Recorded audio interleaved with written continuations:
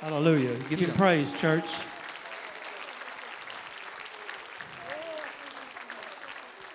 What's taking place is very biblical.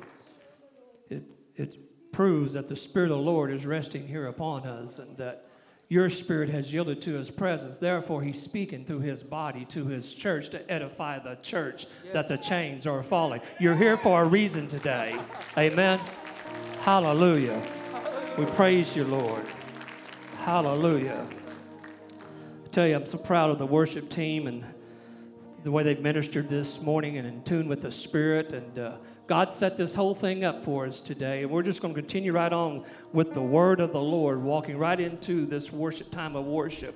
And I hope that you began by worshiping, and I hope you leave today by worshiping for the word of the Lord coming forth. God bless you. You may be seated. Hallelujah. Praise the name of the Lord. It's good to see this many people here on a day like today. It was a tough day to make a call. One was saying we're getting it all. Some said we weren't getting none. So here we are, and we're just trusting the Lord, and we're here, and I'm glad you're here. And to everybody that's not here, those that are listening by the internet and online today, we welcome you as well. Let us know you're out there. But we're here today to experience the presence of God and the fullness of his power. Amen? Amen. If you have your Bibles today, we're going to be going to Ephesians 3:20 and 21. Before we do, we've got to do our declaration. Steve, if you'll put that up this morning, I ask you to stand, please, once again. We can stand for this, and you can remain standing for the reading of the word. Here we go. You ready? Lord, today by faith, we declare that we're walking in the manifestation season. As your faithful remnant, we will house your very presence. We are the righteousness of God in Christ Jesus, and he has delivered us from all of our troubles and fears. We are no longer victims, but we are victors in Christ. We'll not be deceived by the lies of the enemy, but we will give health, healing, and wholeness to the hopeless and those in despair. We will live under your anointing and see the revealed purpose of Christ in each of our lives. We declare your everlasting word on earth as it is in heaven. Give the Lord praise one more time. And let me read the reading of the word. In Ephesians 3 and 20 and 21, it says, now unto him who is able to do exceedingly, abundantly, above anything we're able to ask or think, to him be the glory in the church by Christ Jesus to all generations forever and ever. And everybody said, amen. You may be seated. What God is saying in this scripture is there is more than we're even asking for. And I want to begin with this statement. There's more because the wind of the Spirit church is blowing again. The ruach in the Hebrew, the pneuma as it is called in the Greek, and then the English, the breath of God is going to breathe on his church once again. So I come today to tell you, church, get ready for the greatest hour the church has ever seen is about to happen. Why? Because where sin doth abound, much more does his grace. And where the Spirit is Lord, there is liberty. So I begin by saying to every single one of you, receive ye the Holy Ghost. Hallelujah. Let God breathe on you this morning. And I'm praying that if you're not feeling that right now, I'm praying that the Holy Spirit will arrest you this morning. Now, I don't care what CNN, NBC, MSNBC reports. The devil is a liar, and he's the father of all lies. But our Heavenly Father is Jehovah God Almighty. Amen. And whose report shall you believe? Help me out. I shall believe the report of the Lord. His report says, no weapon formed against me shall prosper. That greater is he that is in me than he that is in the world. Hallelujah. That when the enemy comes in like a flood, my God shall raise up a standard. The church is not going to drown in the enemy's Red Sea. God's going to part the waters, and we're going to cross over on dry land. And I'm going to petition God like Samson did at his most defeated moment. Lord, one more time, God. One more time this morning, God. Hallelujah. And when God breathed on him, he killed more of his enemies that day at his death than he did in his whole life. Hallelujah. In the day and hour in which we live, it appears to many that the church is dated. In an attempt to better serve and administer this generation, the church is constantly looking for new programs and fads to lure people into the church. Yet in all of its efforts, many believe the church is becoming less relevant and the church is losing its influence. The church that was once so respected and revered and pronounced to be a sacred place, a safe place, such as a refuge, it's gradually becoming a place it wasn't never intended to be. Now a place of complacency, a place of social gatherings. It's now being attacked by the criticism of political pundits, hate groups, and it's even being stricken by violence at times. What happened after landmarks of great revivals and spiritual revolutions sparked throughout the ages have taken place, where men of great sacrifice have bled and died for it, to be of spiritual significance to a broken society in need of redemption? What has happened to the church? The church has stood against tyranny and demonic strongholds and defeated evil strongholds of epic proportion throughout history. It was once driven by men and women who believed nothing is impossible with God. That this movement would live and grow throughout the ages and stand the test of times and seasons of good and bad. They believed that there was no reachable pinnacle because of the vastness of God was so infinite, nor would defeat ever be on the horizon for the old ship of Zion. Members believing there was no place to rest until God calls us home. But until then, we occupy and we prevail against the gates of hell.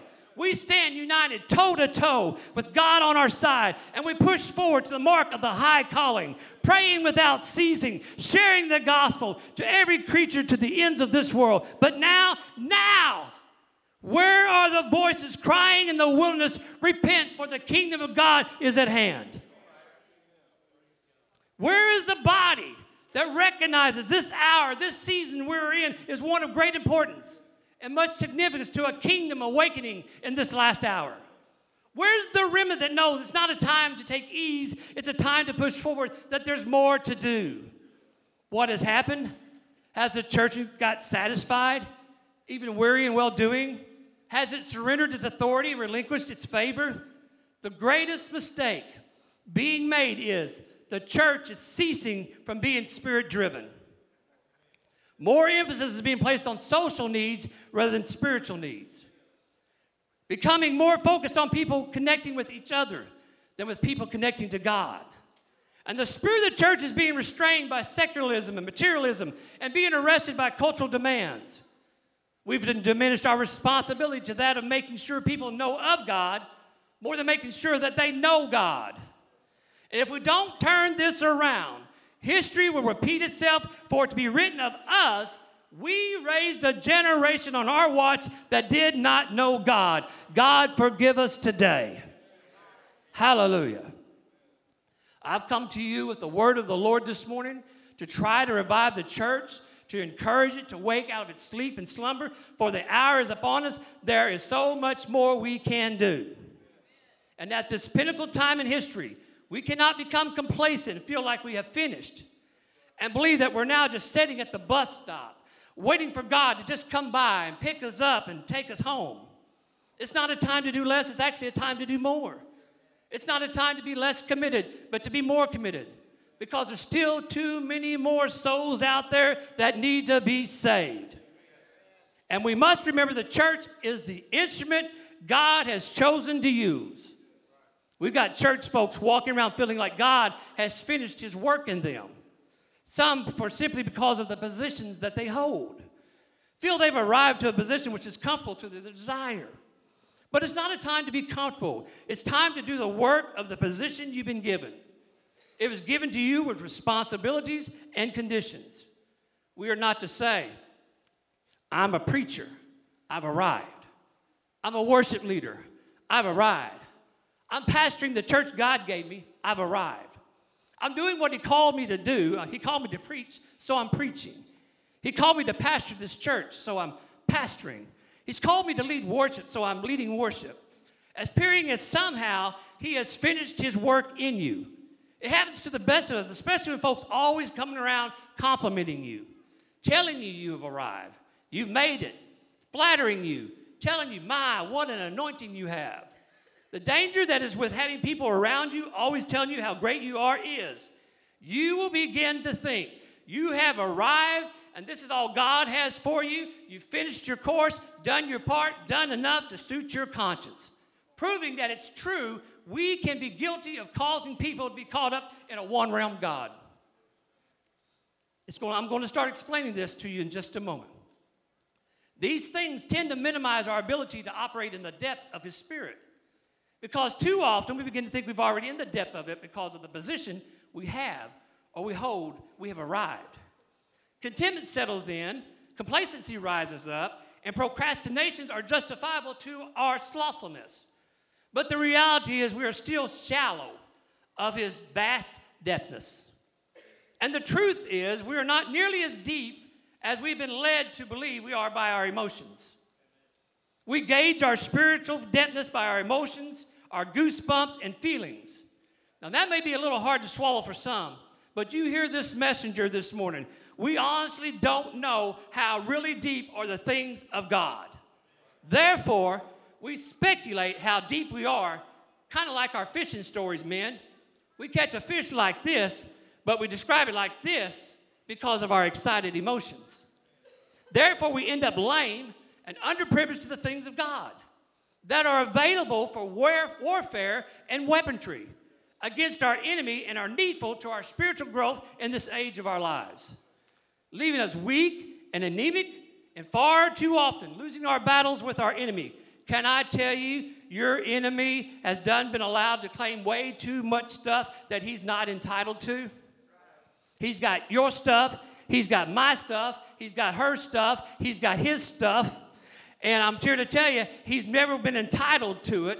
He's like the man of God named Gideon did. It's like the man of God Gideon did for years. A whole nation sat back and watched their enemies come year after year, ravage their land, and take their livestock and wealth. While Gideon, a man of valor described by God, hid in the mountains and watched all this happen. God visited him and basically asked him why. And his response was, there's too many of them. They're too powerful for us. Sounds like the church of today to me. But read the story. Once he realizes that if God be for you, who can be against you? With only a small army of 300 men, with God's help, they destroyed their enemy of over 100,000. Church, it's time to go to the enemy's camp and take back what he has stolen from you. Hallelujah. Now, he may roar like a lion, but our God is the Lion of the tribe of Judah. And it's time for the church to roar again. And we think because we shout and dance and speak in tongues, we're in the deep presence of God. Too often at that point, you've only entered into His presence. Simply a foretaste of glory divine. There's more. I said there is more. It's just an appetizer of things to come. Just something God uses to get you hungry for more, to draw you into a deeper, closer relationship, to cause you to hunger and thirst after His righteousness, just to kick things off, to assure you of what you're fixing to partake of is going to be greater. It's not the deep side of God. It's not the Shekinah glory. There's more.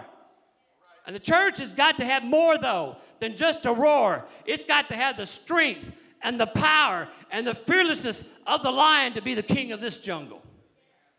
The latter shall be greater than the former, speaking of His glory. Is that not what He said? We've not tasted and seen the genuine manifestation of the deeper things of God. There's more. Church, say it. There's more. Because we are quick to believe He's finished His plan with us. When you get to where you wanted to get to, positionally speaking, appointed, anointed, positioned, to perform your talents and your giftedness. When you said it was enough, far enough, satisfactory enough for you, while God is saying there's so much more, in His presence is the fullness of joy. And while you're satisfied with, I'm just blessed enough to be saved, Jesus said, greater things than this will you do. Come on, somebody. There's the fullness. You're running the business, and God wants you to own a business. You're singing the latest #1 song, but God wants you to write the next #1 song. You're preaching in the church house, but He wants you one day to preach at the White House. I'm just trying to tell you there's more. So many people are living beneath their privileges because they settle for less than. When he declared in Ephesians 3:21, he is able to do exceedingly abundantly above what we think or ask according to the power that works in us. To God be all the glory. And then according to Mark 16:17, and these signs shall follow them that believe. In my name shall they cast out devils, they shall speak with new tongues. They shall take up serpents, and if they drink any deadly thing, it shall not hurt them. They shall lay hands on the sick, and they shall recover. There is a power in us intending to bring God glory because there's more. If the youth department runs 200, there's more. If the children's church runs 300, there's more. If this church runs 2,000 with ministry and purpose, there's more. There's still millions who can be won to Christ. We can't settle for this when there's more. Until he comes with the sound of trumpet and we are called away, there's more that we can do. I mean, look where we're at. Look at this building. Look at the location of it. Look at the size of it. Look at the beauty of it. Look at the membership size. Look at the many, many ministries that have been established. It's the second largest church of God in the state of Missouri. Look at all the giftedness and the talent of our people. Have we not done great things for the kingdom? Yes, but that's not the question that needs to be answered. The question is, have we done enough? Can we set the cruise control and set back and coast into glory? Why God declares there's so much more. No, we cannot do that. There's so many more souls to win, so many more battles to win. Is everybody in your family ready to meet Jesus? God didn't shut the door before you got in. Why would you want him to shut the door before the millions more get in? You've heard it said, the enemy of great is good. What we have done is not good enough when there's more, church. Good enough is simply just a compromise to relieve oneself of the burden of the responsibility to finish great. You know, to the point where the day you stand before God and you're admonished by him with the words, well done, thy good and faithful servant. What is the key now to turn around the church, equipping it to do more, to have more? Hear this last day preacher today. It's the impartation of the baptism of the Holy Ghost. Here we go. To understand impartation, you have to understand anointing, which in the Bible means a smearing. In Scripture, oil is symbolic of the Holy Spirit. When a prophet or a priest poured, rubbed, or smeared oil on the head of someone, it was referred to as an anointing that person. This actually gave the anointed person a measure of oil that belonged to the prophet or the priest. This is commonly referred to as the transferring the anointing. In the Old Testament, the oil was used to signify the passing of the anointing. In the New Testament, we find that the anointing of the Holy Spirit can now be passed through the laying on of hands because the anointing abides within us. 1 John 2:27, but the anointing which you have received from him abides in you. Now, with that being said, did you know the baptism of the Holy Ghost can be passed through God by the laying on of hands? Jesus does the baptizing. Acts 19:6, and when Paul had laid his hands upon them, the Holy Ghost came on them, and they spake with tongues and prophesied. So let's just go to Acts 19 for a moment. Acts 19:1, it says, it came to pass that while Apollos was at Corinth, Paul, having passed through the upper coast, came to Ephesus, finding certain disciples. He said unto them, have you received the Holy Ghost since you believed? And they said unto him, we have not as much heard there whether there be a Holy Ghost. And he said unto them, unto what you were baptized? And they said, unto John's baptism.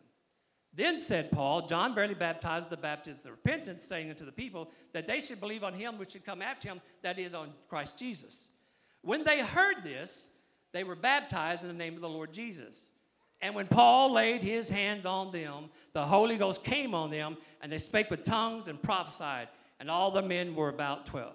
Look at your neighbor and say, neighbor, there's another dimension. Don't be so comfortable where you're at, because there's more. Now, I need to pray right here. If you'll join me. Father, please release your spirit today, God. I truly believe, God, that something's moving. something's changing. Shake this place, Lord, like a rug. Send the fire of the Holy Ghost today, Lord. Take us to a dimension, a new dimension, to a deeper depth. Fill and refill our hearts today, oh God. Build our faith to receive this gift at this hour. And God, I pray that you empower the church against our adversary and cause us not to faint from the fear, but remind us it's not by power nor by might, but by your Spirit, saith the Lord of hosts today, God. Lord, move upon our lives, I pray, in Jesus' mighty name. I've come today to tell you it's time to reintroduce the Holy Ghost to the church. It seems to me, ever since I was saved, which, by the way, was 22 years ago, on the 24th day of last month, praise the Lord. And I'm still singing that old Crab Family song. I'm still holding on. But 22 years later, I hear less and less about the Holy Ghost, the power of it, the purpose of it, and the importance of it to this last day movement. I see less and less visible signs and definitely a lack of interest, to the point I fear he's being discontinued due to a lack of interest. He's being treated no different than a consumer item, treated like a mere product that consumers no longer feel they have a need for it. You know what I mean. It was popular. Everybody had to have it. Everybody wanted it. It was highly valued. You pursued it. But then you walk in the store one day and find it marked down. And because due to the lack of demand, it doesn't carry the same value as it used to. Because demand went down, then for only a short time after that, it's no longer even available to the public. Now hear me. I can accept the fact when a consumer product is not in demand anymore, it needs to go and be replaced with something new when it comes to a consumer product.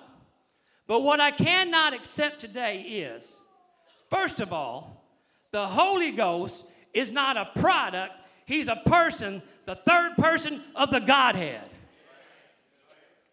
And second of all, there's nothing new under the sun that he is and was and will be forevermore. He's the same yesterday, today, and forever. Can I get an amen? But I do agree, we have treated him like a consumer product that we're tired of. We've lost an interest in. Feel it's outdated. It's no longer effective. It ought not to be. For the time that is at hand, there needs for there to be a reenactment of its importance. It's not that God took it away. Folks have put him away. Like an old antique. This new generation has failed to see the value in it. And for some, they haven't even heard that there be a Holy Ghost.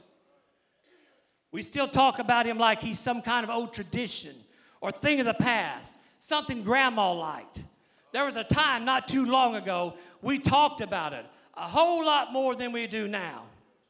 It's sad because there was a time in our heritage, especially church, in the realm of Pentecost, it was understood that when you got saved, you did not stop there at salvation. Why? Because there was more. And you were encouraged to go ahead and get the full meal deal, that there was another dimension in God to press into. So by the time the service was over, you were not only saved, you were saved, sanctified, and filled with the Holy Ghost. Amen. Readily empowered to serve God in the fullness of his Spirit. You were made to understand being saved was enough to get to heaven. But to be able to keep yourself saved, you need to be equipped with the weapons of warfare. And you were led to believe you needed God's power to sustain you. Because now that you're saved, you knew your enemy's coming after you. And you needed to put on the full armor of God in order to resist the wiles of your enemy, who now has an assignment to kill, steal, and destroy you. And I've come to tell you, and for some to simply remind you today, there's more. There's another dimension in God. You have not arrived to the fullness of God simply at salvation. It's true, you're as saved as you're ever going to get, but there's more. There's different dimensions of God, like it's taught about in the tabernacle, which was exemplified by Christ. There was the outer court, the inner court, and then there was the holies of holies. Some only want to just barely be in the court, just want to come in and worship and go home. But some want to go a little bit further. They want to go into the inner court and serve in ministry. But then there's those that want to go in the deeper dimension of God, the holies of holies, where divine revelation is unleashed.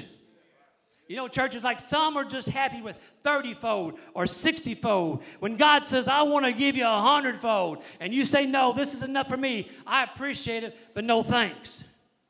And in the process of your careless decision, you live so beneath your means and privileges and promises that God has for your life. I can just picture this huge storeroom in heaven full of gifts and promises God had planned for his people who never received them because they didn't want them. Too many folks come to church week after week hearing good sermons and good worship, but they're the most unsatisfied people in the world. Why? Because they're getting stale. The same old is getting mundane. And we come in here and we say, okay, God, I'm here. You got an hour to move me. And we put God on our timetable instead of us being on his timetable. You see, in our microwave society, we no longer have patience to wait on anything. When we're instructed to have patience and let patience do its perfect work. We have come to the point, 12 seconds to heat up a hot dog is way too long. And you got 2 seconds to go on a green light or I'm going to start honking at you. And we wonder, where is God? Our impatience has now led us to settle for emotional moves instead of experiential moves. Tears and goosebumps are enough instead of deliverance and transformation. We have tried to fast track the Spirit, and God is saying, I will not be conformed to your world. And those who truly worship me will worship me in spirit and in truth. And I've come to tell you there is an indictment on the church that we are accused of no longer being willing to endure with patience and let patience do its perfect work. And as a result, the enemy is slowly creeping in because we no longer have time to take the time to get people truly delivered. We'll sing for 30 minutes, preach for an hour, and spend 5 minutes at an altar. And when the preacher says, will you stand with me, 25% of the church makes a mass exodus out those doors, walking out on God regardless of what he had planned next. Come on. They were fine when they were singing. And they endured the preaching. But when it comes to God's moment to do his thing, people are ready to go do their thing. When you left the house this morning, you had planned to be home at a certain time, be honest. You can do this because it's set in stone already. It's become a routine. And you had no new expectation this week would be any different than what we had last week. The weather's bad. It's cold outside. That's our focus today. But God's looking to raise up some people who are not looking at a clock, but they're looking for him. That there's got to be more. You know, they also taught us Romans 10:9. To confess with our mouths the Lord Jesus and believe in our hearts and that God raised him from the dead, that we've been saved. But when we got saved, they immediately taught us we needed something more to help us keep us saved. Because your flesh, my flesh, is a stumbling block. Isaiah 64:6 declares that even our righteousness is as filthy as rags. Today I rebuke that old religious spirit that leads you to believe you're all that in a bag of chips. Your flesh is just as dirty as my flesh. And Paul said, I am only what I am by the grace of God. That my education, my skills, my good looks didn't get me to where I'm at. Only by God's grace am I where I am and who I am. It was his grace that kept me from having a breakdown. It was his grace that kept me from being a low down. It was his grace that pulled me out of the miry clay. Somebody shout grace. I am what I am by his grace. I don't have a right to look down on nobody, to talk about nobody. It's easy to look good on the outside, church, to clean the outside of the cup. But what matters is what's on the inside. See, some folks got a Rolls Royce body, but they got a lawnmower engine on the inside. Looking good on the outside, but yet they're so empty on the inside. Come on, somebody. I can tell you when someone's really saved. I don't base my conclusion on whether they speak in tongues, dance up and down these aisles on Sunday. I tell you how I see it, by how they treat people on Monday. I've seen some of the biggest tongue talkers have some of the meanest spirits I've ever seen. Shouting on Sunday, cussing the Walmart checker out on Monday. Come on.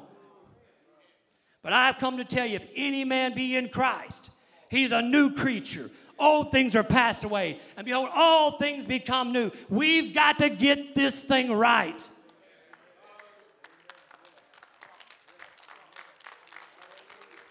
Because there's more. And you're going to need everything you can get from God to be able to do everything God wants you to do. Don't stop too soon. Get on out in the deep water.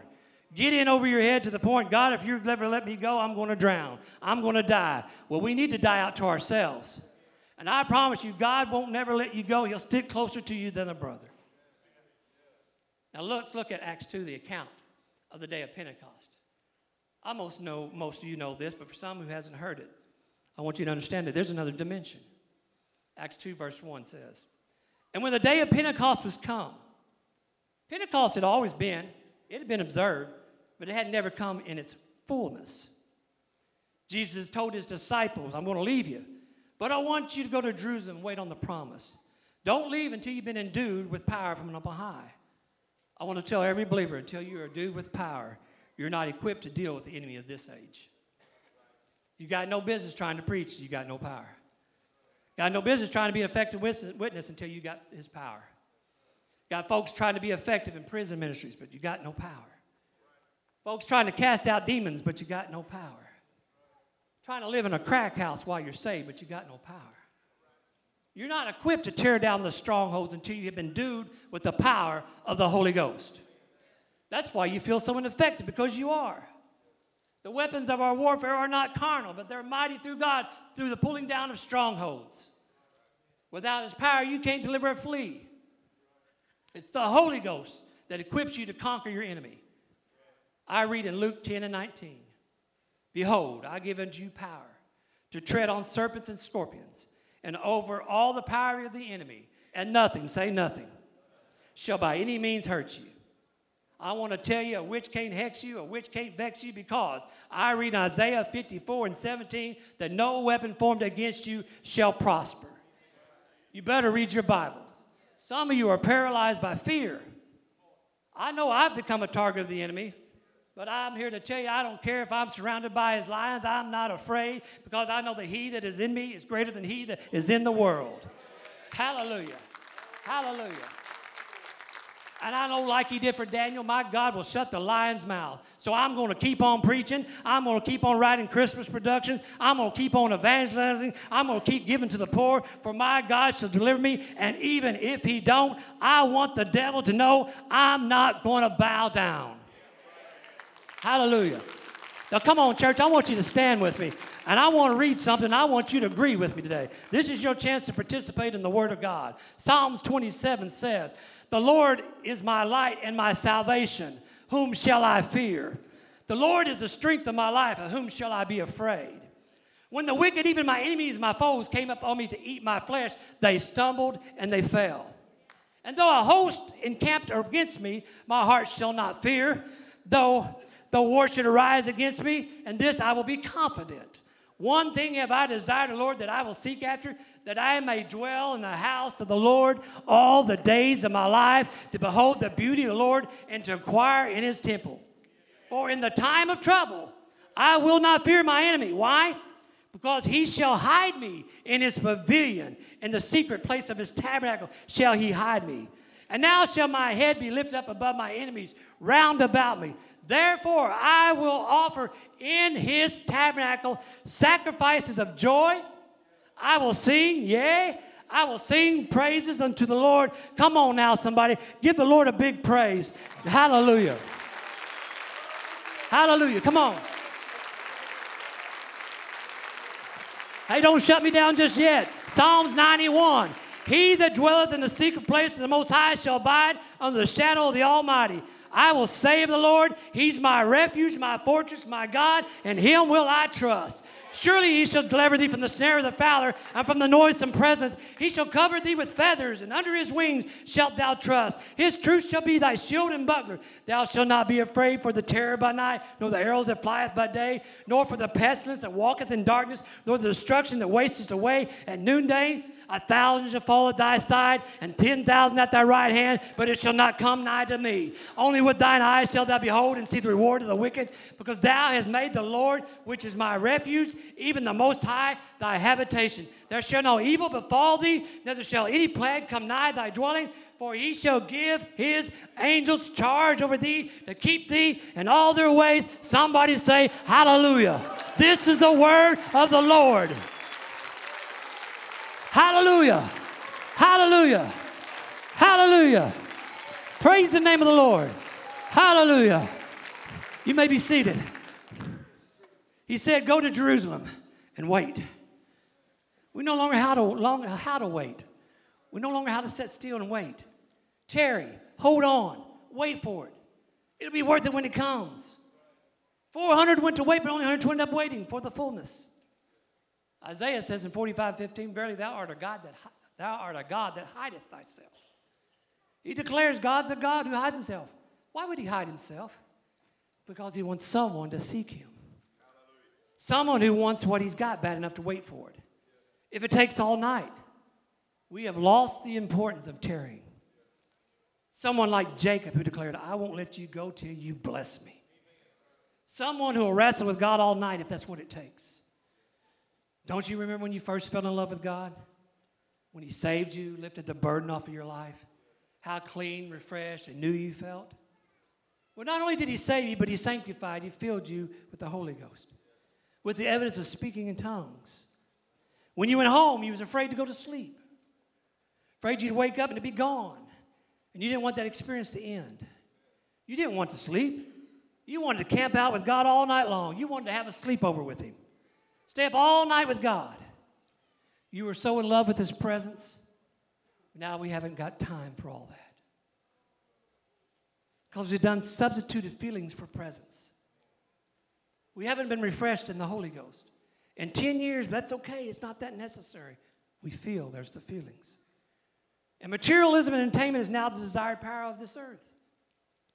And we've exchanged it at the expense of our souls. Is anybody in here glad you got the Holy Ghost? Hallelujah. How do you know you got it? I'll tell folks because I act like I used to, don't talk like I used to, don't go where I used to, I don't hang out with who I used to. I got a new attitude. I got a new respect for the things of God. I got a new desire to be holy and to be faithful and to be committed to God. Acts 2 verse 1, it says, when the day of Pentecost had fully come, they were all with one accord in one place. And suddenly there came a sound from heaven as a rushing mighty wind. It filled all the house they were sitting. And there appeared in them cloven tongues like a fire, as it set upon each of them. And they all were filled with the Holy Ghost and began to speak with other tongues, and the Spirit gave them the utterance.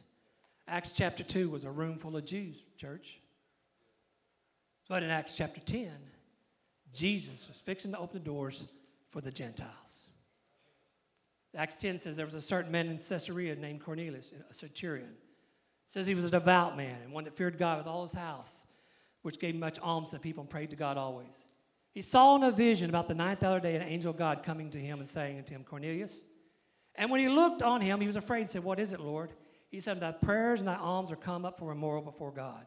He said, send men to Joppa and call for one named Simon, whose surname is Peter. And he shall tell thee what thou oughtest to do. So Cornelius called for 2 of his servants and devout soldiers, and he sent them to Peter at Joppa. And while they were on their way to Peter, though, Peter went up on the housetop to pray about the 6th hour, and God puts him in a trance. And God shows Peter this huge sheet knit at 4 corners. Inside it were 4-footed beasts of the earth. And the Lord tells Peter to rise, Peter, kill and eat. But Peter said, not so, Lord, for I have never eaten anything that's common or unclean. But then the Lord speaks a second time, what God has cleansed, call not thou common. Well, the men from Cornelius' house arrive, and they take Peter back to Cornelius' house. God told him to go with them. And when they arrive at Cornelius' house, he was waiting for Peter. And he had gathered a group of people he invited over to hear what Peter had to say to them. In verse 25, it says, and Peter was coming in, Cornelius met him and fell down at his feet and worshipped him. But Peter took him up, saying, stand up. I myself am also a man. But then in verse Peter said to them, you know how that is an unlawful thing for a man that is a Jew to keep company or come into another one's nation? But God had showed me that I should not call any man common or unclean. So Peter asked Cornelius, what did you call for me? And Cornelius explains his encounter with the Lord and how he was instructed to have Peter come to speak to them. So Peter explains God's plan of salvation to the Gentiles and even John's baptism. And the Bible says, while Peter was preaching these words, the Holy Ghost fell on all of them who heard the word. And it revealed the purpose of Peter's visions from the Lord, that he's not only wanted to give it to the Jews, but to the Gentiles. Now, how did they know they were baptized in the Holy Ghost? They heard them speak with tongues and magnify God. See, tongues is not the Holy Ghost, it's the evidence of the Holy Ghost. Now, I'm going somewhere. I've looked at Acts 2, and I've looked at Acts 10, which now takes us to Acts 19. If you look at the beginning of Acts, Peter's mentioned a lot. But here in 19, now Paul is coming to the forefront. Paul was an educated man. Unlike many of our preachers today, though, Paul had power. We got too many folks in pulpits today that are educated, intellectually, and doctrinally sound, but have no power. And while they're being biblically correct, the devil's destroying the church. Used to be when the devil would manifest his evil deeds, we would cast them out. But now we just call for security because we don't have the power no more. We're educated. We look good. We're well dressed. We drive nice cars. We live in nice homes. We look blessed. But there's one thing I know. For a true child of God, you can have all those things and still be empty if there's no presence. Because there's something down on the inside that wants more of him than more of things. And it causes you to yearn and seek and search and press into his presence. You know there's more, that your God is deeper than one dimension, until his presence becomes like a fire shut up in your bones. Now, I'm glad I'm blessed with things, but I am not satisfied till every member of my family is saved and ready for heaven. I'm not satisfied until the blind see and the lame can walk and the deaf can hear. I'm not satisfied until my niece is delivered from her addiction, until my friend is healed of cancer. I'd trade everything I got to know that my children and my children's children are secure in Christ. And if we're going to survive this demonic onslaught that has invaded our nation, we will never do it without the power of the Holy Ghost. He's not outdated. He's not antiquated. His breath is fresh and anew. And God is sending a fresh fire with the wind of his Spirit to empower the sons of God and the righteousness of God in the last day outpouring. It's going to take more than just being saved to endure the vicious, malicious attacks of our enemy. And God told me to tell the church that our silence has been a reproach to his kingdom. He's telling his church, lift up your voice with a voice of triumph and be ye filled with the Holy Ghost, because there is more. There's more to this life than being beaten down, living in fear and doubt and discouragement. I bind the spirit of oppression. I bind the spirit of depression. I break the curse of bondage off of your life today. I declare unto you the power of his Spirit shall arise and shine, and your enemies shall be scattered by the power that worketh in you. It is not an option. It is a command of God. And I've come to tell you, you're not finished. There's more. And the church is not finished. There's more. Acts 19, I got to read it one more time. I got to proclaim it one more time to you. And it came to pass that while Apollos was at Corinth, Paul, having passed through the upper coast, came to Ephesus, and he found certain disciples. And he said unto them, have you received the Holy Ghost since you believed? And they said unto him, we did much not heard there even be a Holy Ghost. And he said unto them, when were you baptized? They said unto John's baptism. Then said Paul, John verily baptized with the baptism of repentance, saying unto people that they should believe on him which should come after him, that is, on Christ Jesus. And when they heard this, they were baptized in the name of the Lord Jesus. And when Paul had laid his hands upon them, the Holy Ghost came upon them, and they spake with tongues, and they prophesied. The church has become cold and indifferent. We have too many asbestos Christians in the church. What I mean, asbestos means flame-proof. It's why you can't be filled with the fire of the Holy Ghost. You see, God's an all-consuming fire. That when you're baptized by the Holy Ghost in fire, he burns up everything in you by setting you on fire. And how is he going to set you on fire when you become flame-proof? When you're fire retardant, when your flesh has become retardant to the things of the Spirit. The Holy Spirit, the breath of God, is a powerful and unpredictable force. With it, he breathed creation into existence. With it, he breathed man into existence. And in the book of Acts, he breathed on his disciples, and they received the Holy Ghost. The same breath, the breath of God, that same Spirit that raised Jesus from the dead is going to be the same Spirit that's going to raise the church in these last days. When he pours out his Spirit upon all flesh, because the wind of his Spirit, the Holy Ghost church, is going to blow again. You just got to decide whether you want to be included in it. I'm here today to tell the church, God's fixing to breathe on the church. And it will once again be like the sound of a mighty rushing wind. And the house will be filled with his Spirit, the breath of God, the Ruach, the Pneuma. Church, we're not far from what has been prophetically promised. There's fixing to be a sound from heaven, the sound of a trumpet and a clarion call from God to Christ to go get my people. And an angel of the Lord is fixing to snatch the devil by the nape of the head and bind him for 1,000 years, and the millennial reign with Christ will begin. But until then, we must be driven and filled and refilled by his Spirit. I want the musicians to come, please. Would you go ahead and stand with me, please? I hear the Spirit of the Lord saying to the church, lift up your head, O daughter of Zion. Breathe. Your redemption draws nigh. For in the last days I shall pour out my Spirit upon all flesh. For where sin doth abound, much more will my grace. In 2019, he's going to breathe on the church again. And church, these old bones are going to live again. So I stand before you this day and ask you, have you received the Holy Ghost since you believed? If your answer is no, I'm going to ask you to come quickly. I want to lay hands on you. Don't hesitate. Come on. Come on. If you say yes, but I need to be refreshed, come quickly. Come quickly. That ought to be a call to the church. Because if you don't respond to the call, I'm just going to be honest with you, then you're saying, I got enough. I'm as deep as I want to go with God. But I want to tell you, by the laying on of hands today, God wants to take this body of believers to a deeper depth than this church has ever been in their life. So now I make the call again. If you say today, I want more of God, I need more of God, I want to find out just how deep this God is, I'm going to ask you to come and respond and stand at this altar, and we're going to lay hands on you today. Would you come?